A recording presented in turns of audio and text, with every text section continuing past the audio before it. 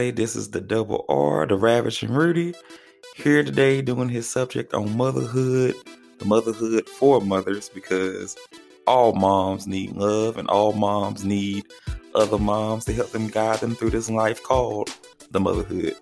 Today I have another mom here. Mom, state your name. Jessica Bressingham. All right, and how long have you been in the motherhood game? Almost 4 years. 4 years. Okay, and within that 4 year span, first and foremost, I know you slightly. Well, not slightly. I know you a whole lot.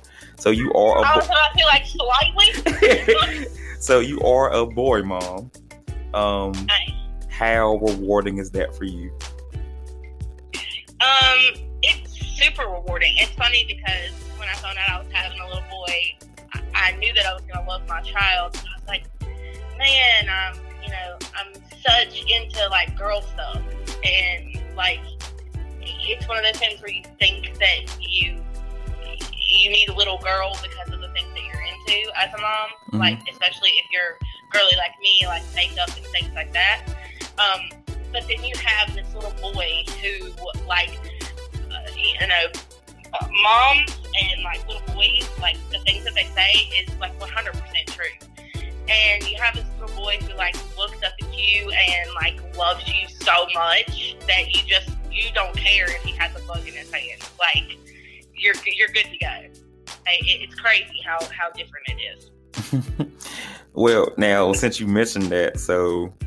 I guess you are a woman, so you wanted, little girly stuff. So did it kind of hurt for you not having a girl, or was it just an easy adjustment? Like I said, at first I was a little sad that I didn't get to, buy big clothes and pretty dresses and tutus and sparkly shoes and all that stuff, but then you get to find like all of like the cute boy stuff, so the dinosaurs and like the animals, like the jungle theme and stuff like that. So it winds up working out where you do have cute stuff. You have less cute stuff than if you had a girl, but it was a very short amount of time that I was sad. Like, it was like a snap your fingers and you're just like, okay, a boy. And you get right into that mindset. Okay. Now also, with you being the boy mom, is there like any advice you want to give to future moms ready to become boy moms, or some that, what advice you want to give to them that you have picked up in almost 5 years of being a boy mom? They're totally different than girls. Mm-hmm. I have a bunch of friends that have girls, and most of them are super dainty, and my son is hell on wheels. He jumps off of stuff. He runs into things. He falls at the drop of a hat. Like, he is what you would expect someone when they said like boys will be boys. So he is 100% boy. Be prepared for that.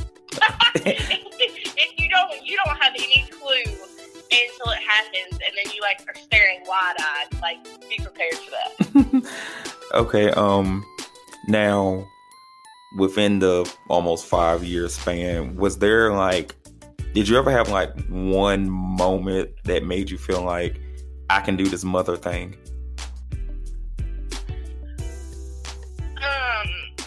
The hospital actually did that for me. Mm-hmm.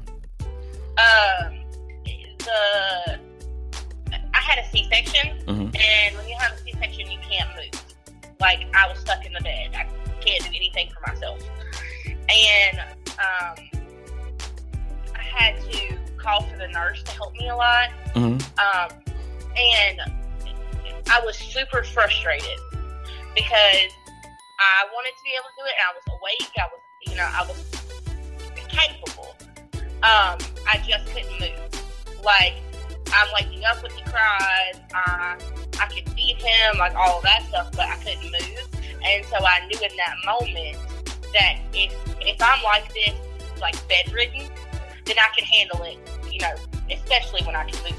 Mm-hmm. Like, as determined as I am and how capable I am, even with the lowest mobility that I could probably have, like I knew at that moment that I was going to go. Okay. Yeah, that's actually a first of an answer I have heard was you knew you can do this mom thing while being at the hospital. That was actually a first. Did most people take a long time? No, most of them had like first school moment, or some had like first game, or like first time they fed them. But yours was like the first one that after birth was the one that you were like, oh yeah, I can be a mom.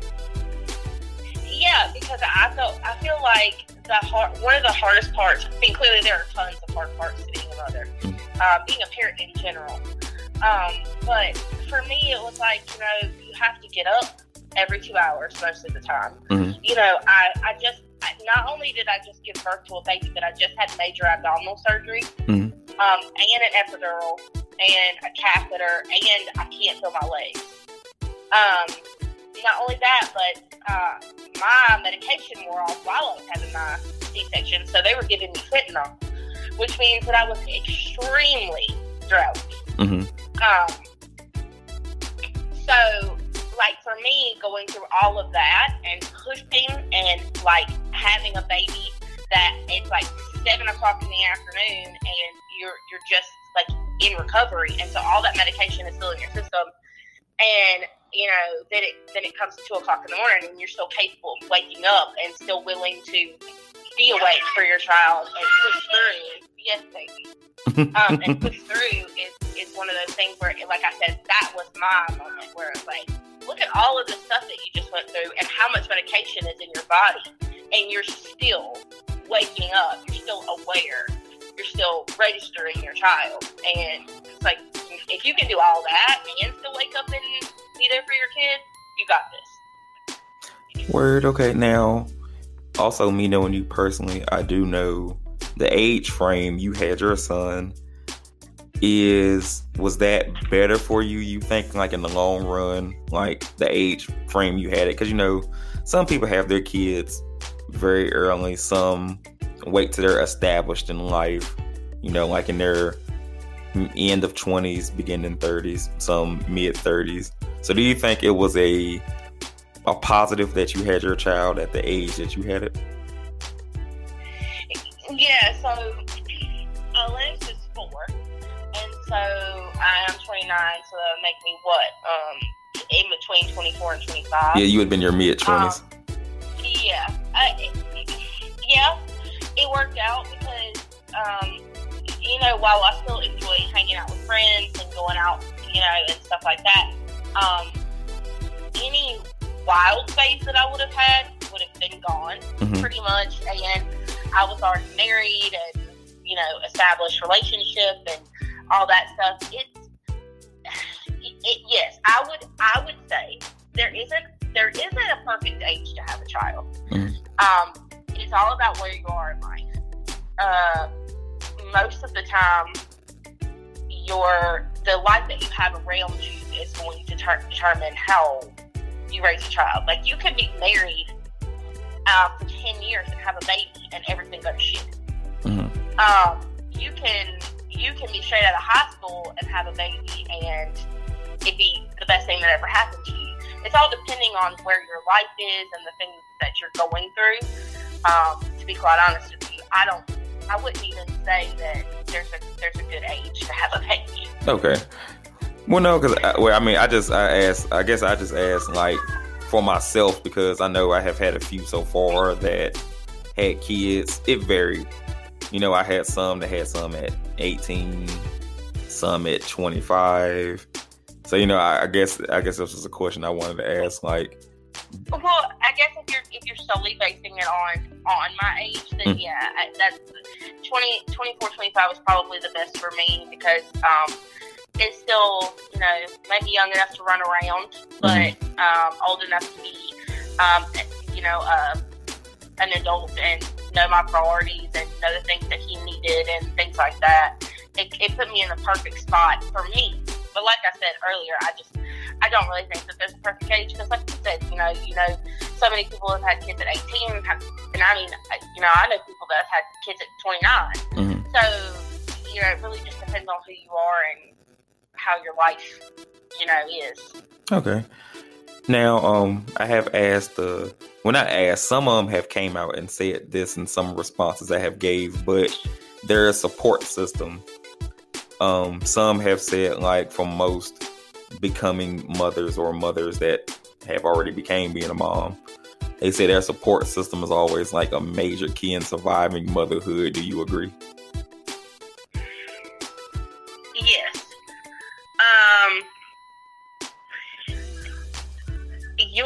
Your support system is what's going to keep you going. Mm-hmm. It doesn't even necessarily have to be anything that someone's doing for your it doesn't have to be anything that someone is doing for your child. It can all be about the support that you have for you.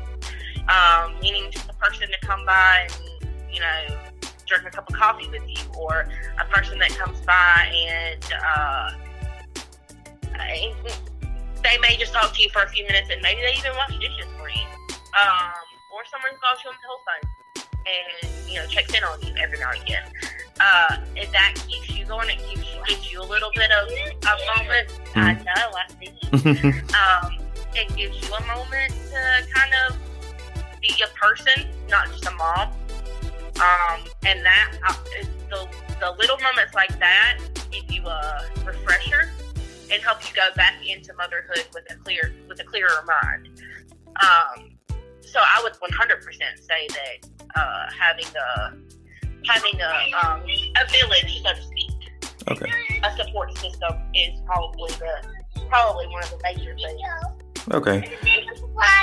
Well, well, I'm gonna wrap it up, because, you know, like most of my moms here, they are Wonder Women taking care of their kids simultaneously doing the interview. So I'm gonna wrap this up like this. So, like you said, you've been a mom going on 5 years. Is there one, like, advice you want to give that you have picked up so far for up and coming moms, or moms that, you know, just are looking for any kind of advice? Is there something you would like to give?